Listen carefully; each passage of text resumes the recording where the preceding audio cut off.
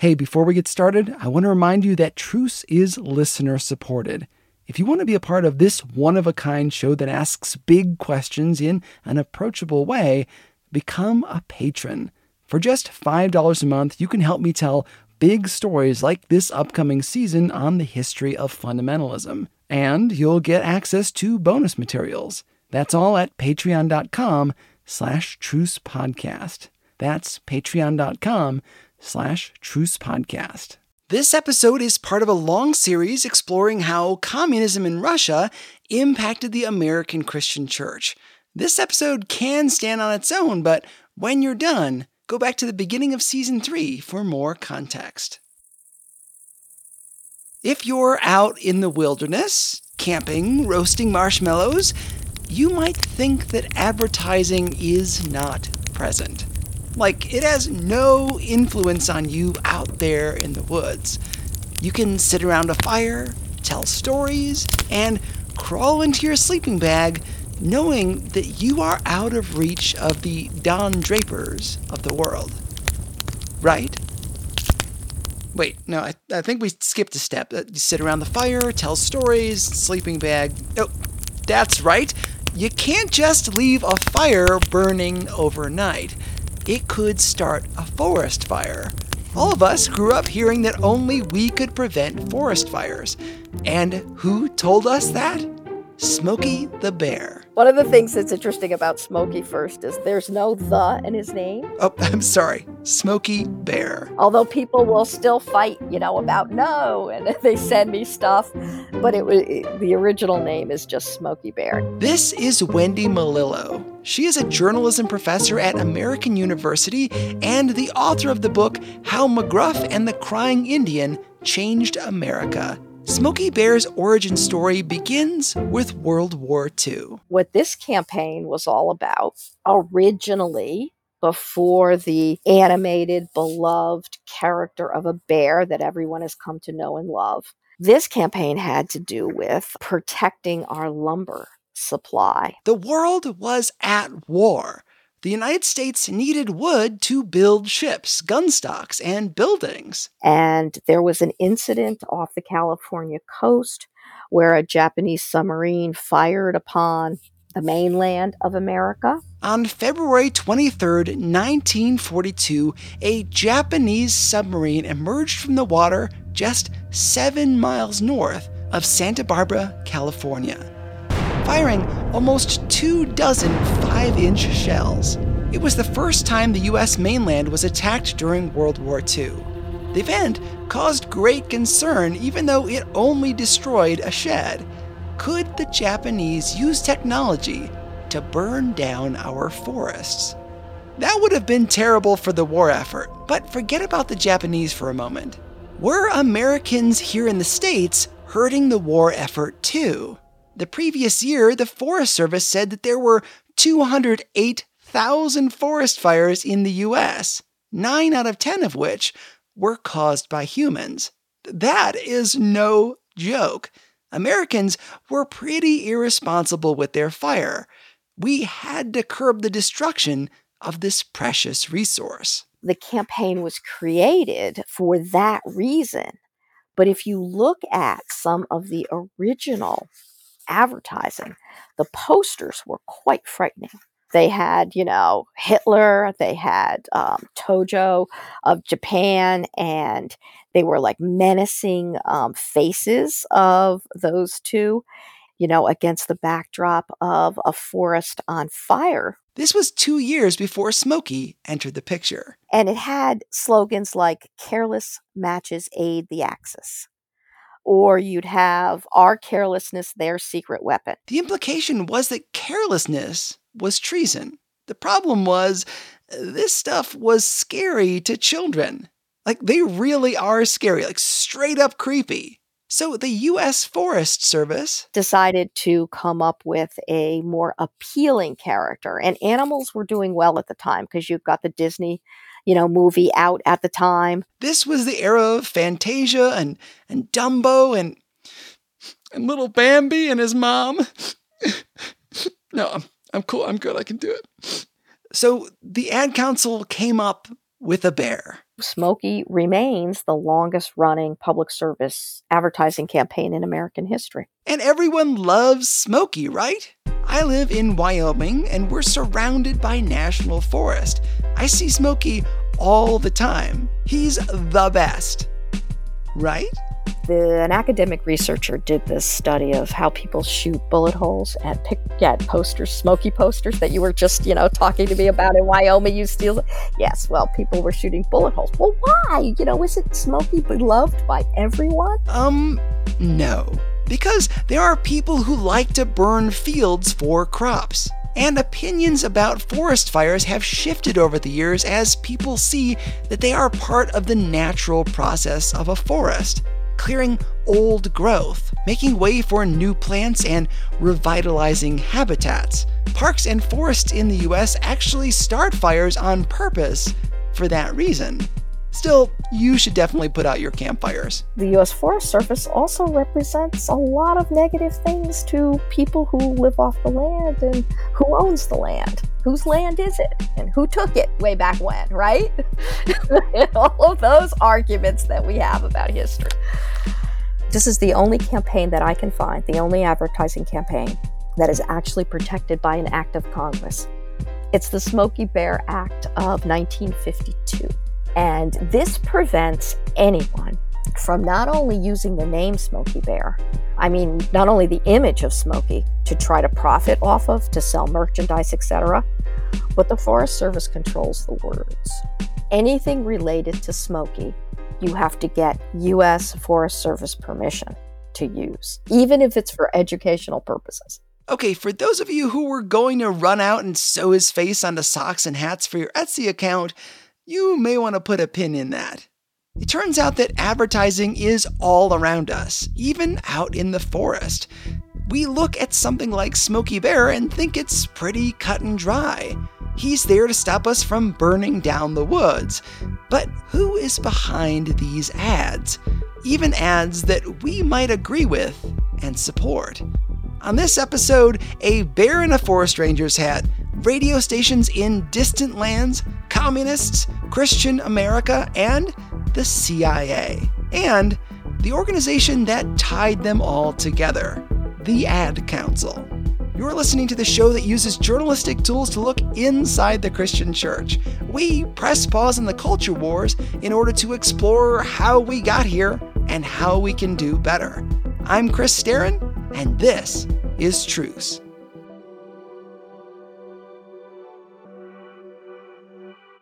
Okay, so the Ad Council. Maybe you've seen their logo on the bottom corner of a billboard or a television commercial. But who is the Ad Council? Let's go back to Wendy. For a long time, nearly a decade, I was the Washington, D.C. bureau chief for Adweek magazine. And one of my beats and responsibilities was the Ad Council. And what was so fascinating about the Ad Council was this was the do good part of advertising. This was all about selling good, if you will, to the American people. Smokey Bear, McGruff, the Crying Indian commercial that encouraged us all to recycle, that is all the Ad Council. And this was so different from selling soap or toothpaste or laundry detergent, right? And I was fascinated by the message development and the strategy behind coming up with the slogans and the visuals that actually persuaded people to do something, particularly changing behavior, which is not an easy thing to do. That doesn't mean it's a bad thing. As we talked about with the Pledge of Allegiance, societies have to encourage their populations to act in a certain way. When I really started digging into the primary documents, I realized, okay, this organization had a very strong, deep-rooted background in propaganda on behalf of the federal government. The Ad Council is not a branch of the U.S. government, but it sometimes is funded by the government. That line is going to get murky here soon, but I wanted to get that out there early on. To understand the creation of the Ad Council, you have to know what advertising was like in the early 1900s. You know, the history of advertising involves people who were obviously trying to sell products, but because it wasn't regulated really up until about the late 1930s, people took liberties, right? And so you had a lot of basically false, deceptive, and misleading advertising. And understandably, there was a rise in the consumer advocacy movement that pushed back against these kinds of false claims. Nobody was regulating this stuff, which is especially important to note when it comes to foods and drugs. The American people really should know what is actually in their food.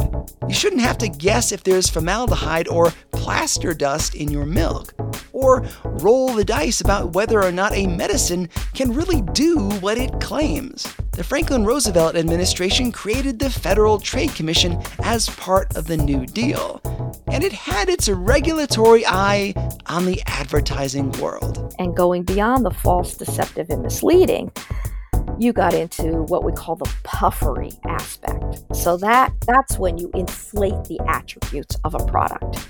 Buy this deodorant, you will be healthier, happier, sexier, etc. Or just fill in the blank with any perfume or any soap or any product. While consumer groups and the FTC did away with false, deceptive, and misleading ads, they haven't done away with puffery. You still see it today. And the last time that, our government has seriously looked at regulating advertising, goes back to the passage of the Wheeler-Leah Act of 1938. The advertising world decided to get out ahead of this regulation, demonstrate that they weren't so bad after all. So they created a nonprofit organization to help the government do a little rebranding of themselves. Advertisers could say to the federal government, look, let us help you. Let's use our communication and our advertising to help you with your policies directed toward the American people. That sounds heinous, but it could be something as simple as encouraging people to buy war bonds, plant victory gardens, or don't burn down the forest, as it did during the First World War. In the time of the Cold War, it could identify the enemy. And if you look at ad council campaigns, particularly starting in the 1950s as the Cold War starts to get underway, you start to see the values of, the people who were involved in the ad council playing out in the campaigns. They had already used the forest fire ads to identify Hitler and Tojo, the Prime Minister of Japan during World War II, as enemies of the country. During the Cold War, the Ad Council would go to battle with communism and the Soviet Union.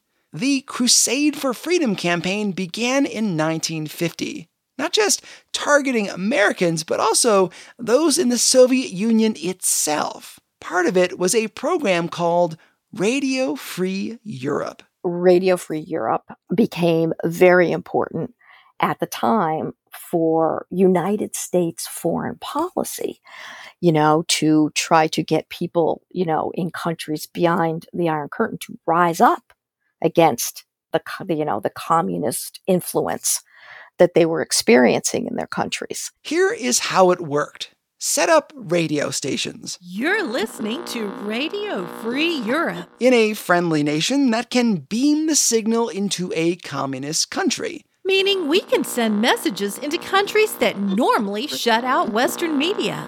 And anyone with a radio can hear it for free. And there's not much a communist nation could do about it. We've done this a lot in the U.S. Some Christian ministries do it even today to broadcast evangelistic messages into places that are hostile to the gospel. The Ad Council was part of setting up, promoting, and fundraising for Radio Free Europe. And what people didn't know is this campaign was secretly funded by our CIA. Now that records have been opened up, we know that the U.S. was involved in spreading American culture into the Soviet Union. The controversial American opera Porgy and Bess, which featured a largely black cast, was sent in to counteract Russian propaganda about the treatment of African Americans. Which is weird because Porgy and Bess is not a great depiction of black people. Rock bands like Bon Jovi and the Scorpions did a concert in Moscow, all to spread American culture. In 1951, when a Czech train carrying passengers escaped the Soviet Union by fleeing to West Germany, the Crusade for Freedom campaign sent 2,000 balloons carrying 2 million leaflets about the events into Prague. They took stories of people escaping the Soviet Union and sprinkled them behind the Iron Curtain to encourage more.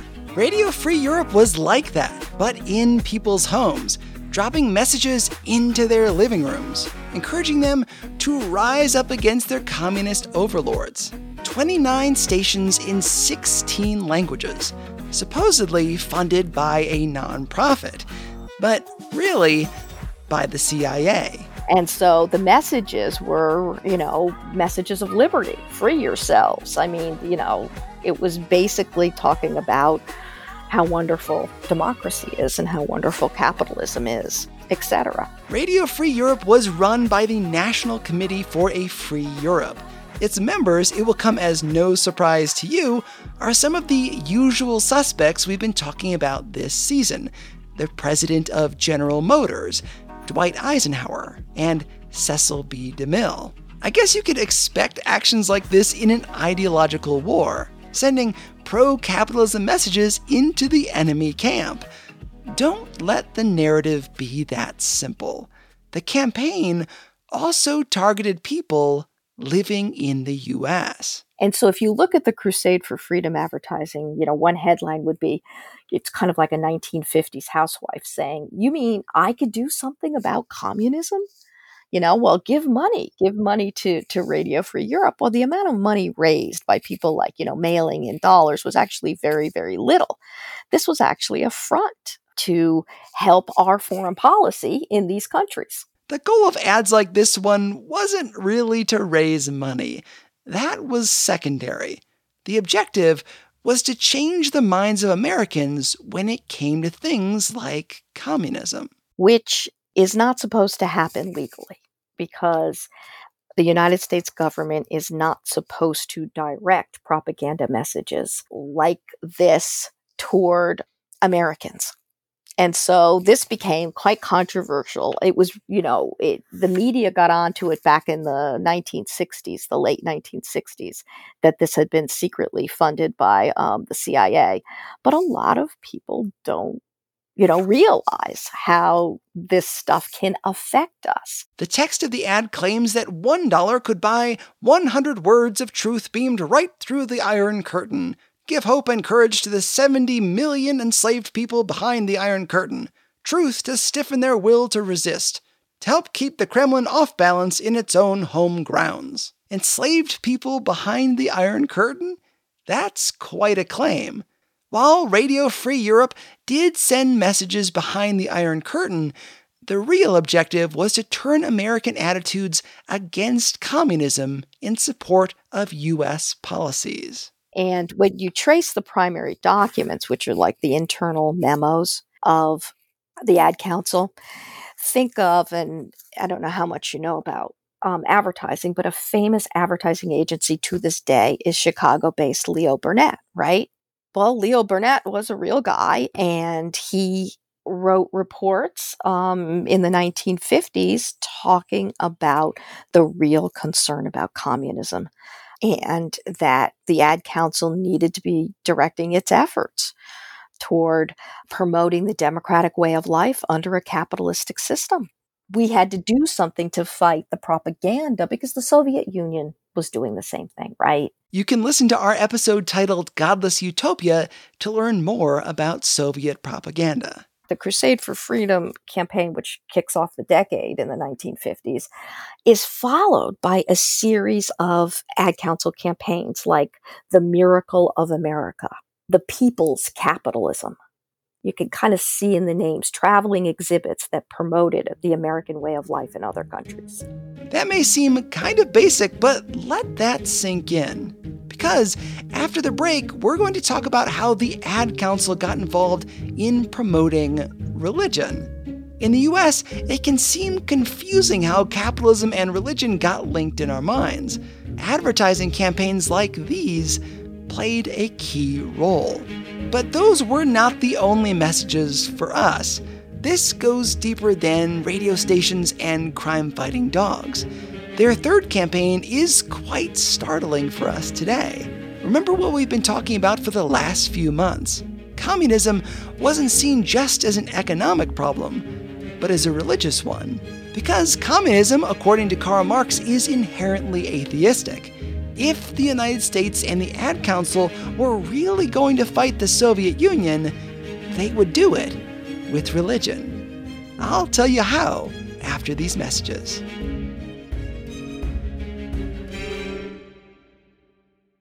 God is a genius storyteller, and the evidence of this is threaded throughout Scripture. In Christianity Today's new show, Holy Curiosity, with me, Kat Armstrong, we explore storied connections threaded throughout Scripture from the Old Testament to the New. Our first mini-series, Connecting Dinah and the Woman at the Well, welcomes experts like Doctors Tim Mackey and Diane Landberg to give us insight and context into the physical location and meaning of these two stories. These stories will spark holy curiosity in your own faith, because once you see these connections, you can't unsee them. God wastes no person, place, or thing. Listen and subscribe to Holy Curiosity with Kat Armstrong on your favorite podcast platform. The Ad Council's third campaign was called Religion in American Life. Wendy doesn't talk about this in her book, so we'll come back to her a little later. The stated purpose of the Religion in American Life campaign was, and this is a quote, to accent the importance of all religious institutions as the basis of American life, and to urge all Americans to attend the church or synagogue of their choice. For example, there was a print ad featuring a group of kids singing. The text below it says, "Democracy starts here. The way I see it, when you're a father, you're automatically a founding father too. It's up to you to found America in the heart and mind of every young citizen you add to the census. Find yourself through faith. Come to church this week." I know that went by fast, but what is this ad equating? I'll play it again so you can count the buzzwords. Democracy starts here. The way I see it, when you're a father, you're automatically a founding father too. It's up to you to found America in the heart and mind of every young citizen you add to the census. Find yourself through faith.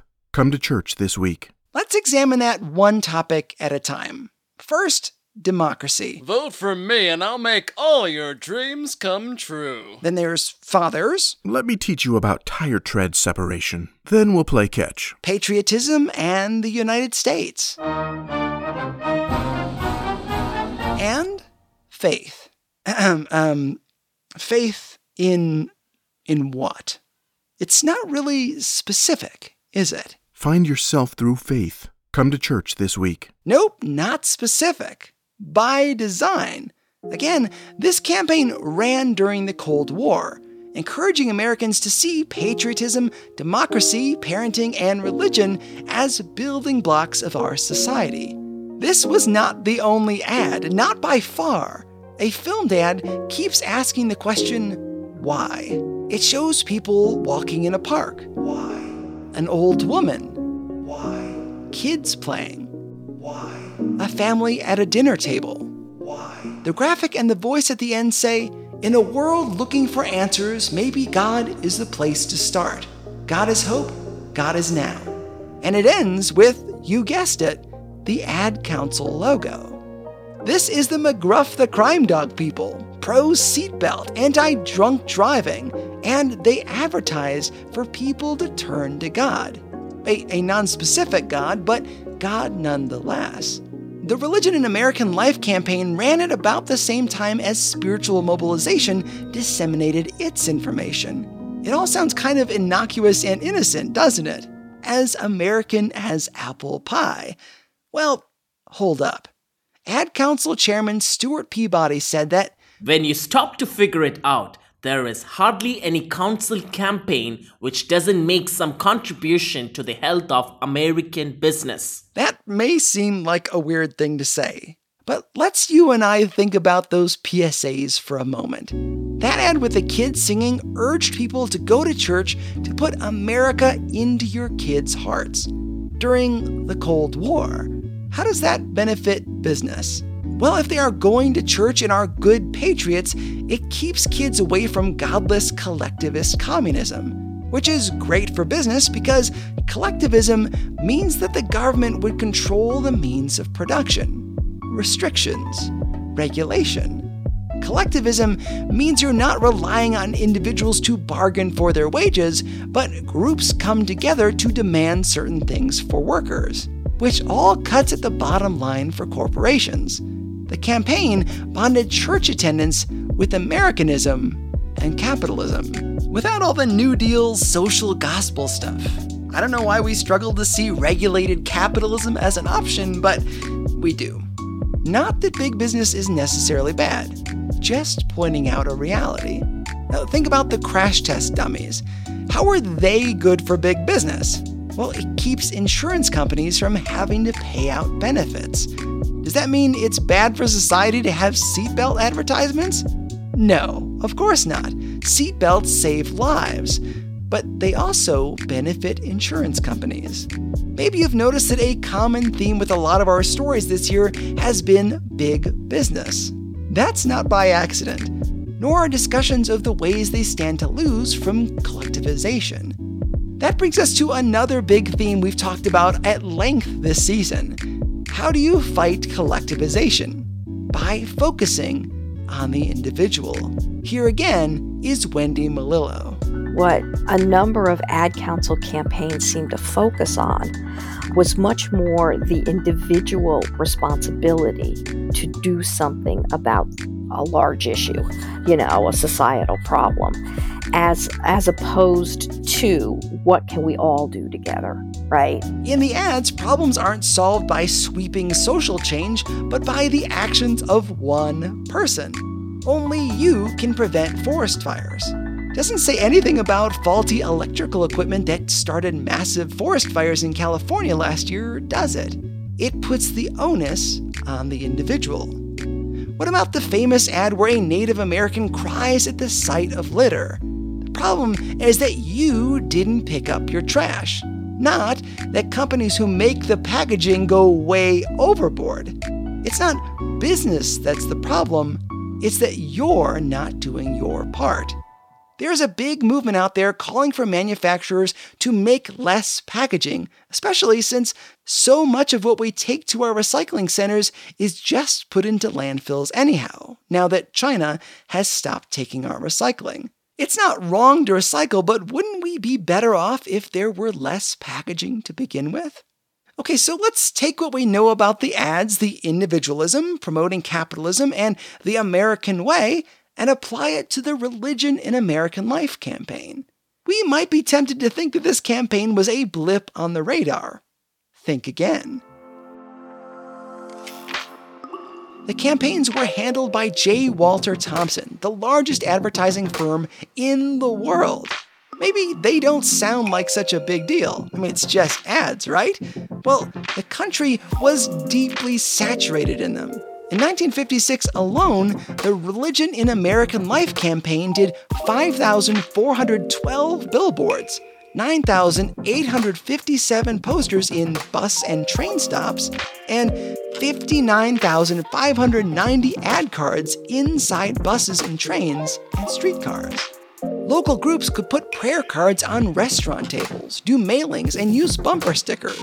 A company that wrapped loaves of bread in Columbus, Ohio, and another in Wisconsin put labels on their bread promoting the Religion in American Life campaign. 30 million loaves of bread urged people to go to church. Like the celebrations Francis Bellamy put together decades earlier to sell flags, local chapters could acquire kits that did the heavy lifting for them.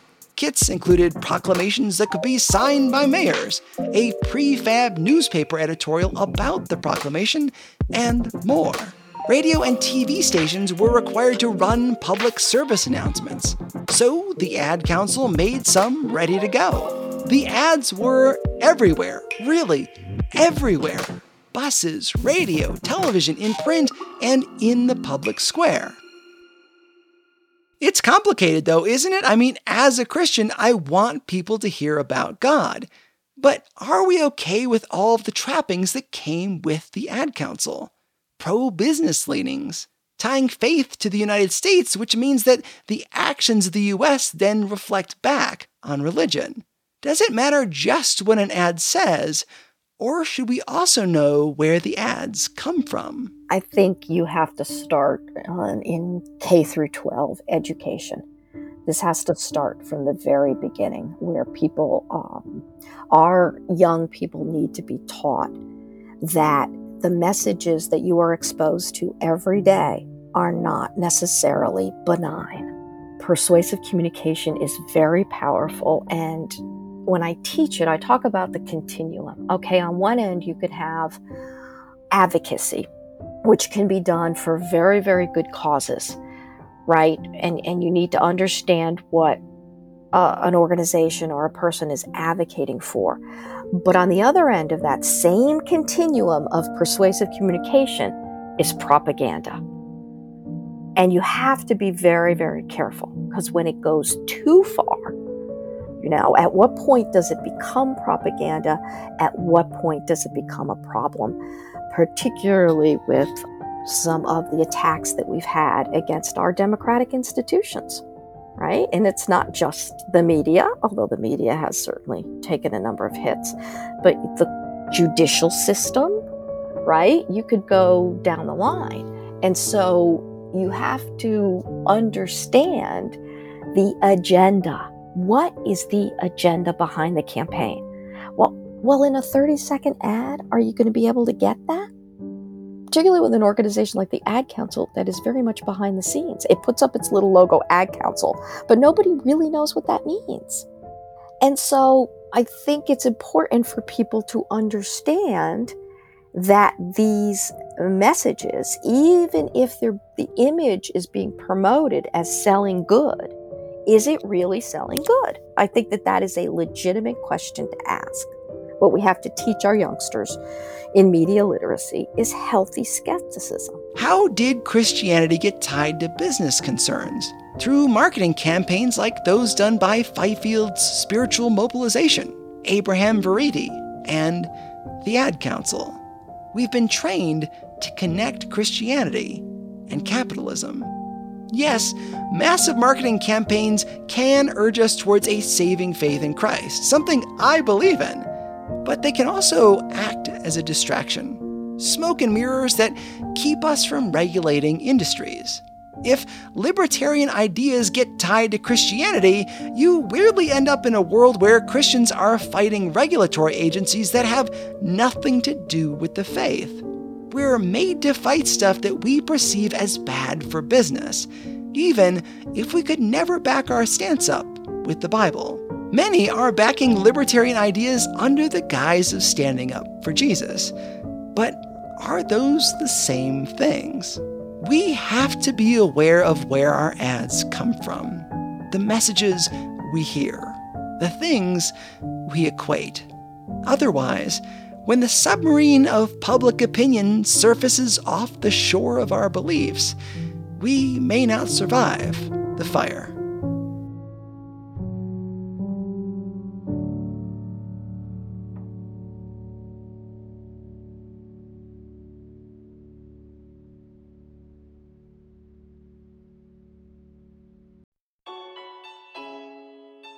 Special thanks to Wendy Melillo. I barely scratched the surface of her book, How McGruff and the Crying Indian Changed America. We had such a good conversation that I couldn't use it all. If you give money to support the show, you can listen to more of our interview. Details are at trucepodcast.com. I've also posted a YouTube video on our website from one of her lectures. And in the lecture, you can see some of the ads we discussed for yourself. As always, I'm indebted to Nick Sterin, who helped me talk through this episode. And it's been a while since I thanked these guys, but Roy Browning of JMC Brands in Ohio built our awesome website. My friend Andy Huff, author of the Shepherd suspense novel series, designed the logo. Truce is listener supported. On what other program would you hear a discussion of how the Ad Council shaped Christian America? These episodes take me a long time to research, edit, and post. Your financial help makes a huge difference. You can learn how to give at trucepodcast.com/donate. Special thanks to all the people who gave their voices to this episode, including Sharon Wilharm of the All God's Women podcast, J.D. Sutter, who is a voiceover artist. You can learn more about him at jdsutter.me, and Thompson George from the Mornings with Thompson podcast. I also had help from my friend Meg Glesner from the Letters from Home podcast. Finally, would you consider leaving a comment about the show on your podcasting app? It helps people learn more about the show. Please leave us 5 stars and tell the world about Truce. Thanks for listening. We'll be back in 2 weeks with more. I'm Chris Staron, and this is Truce.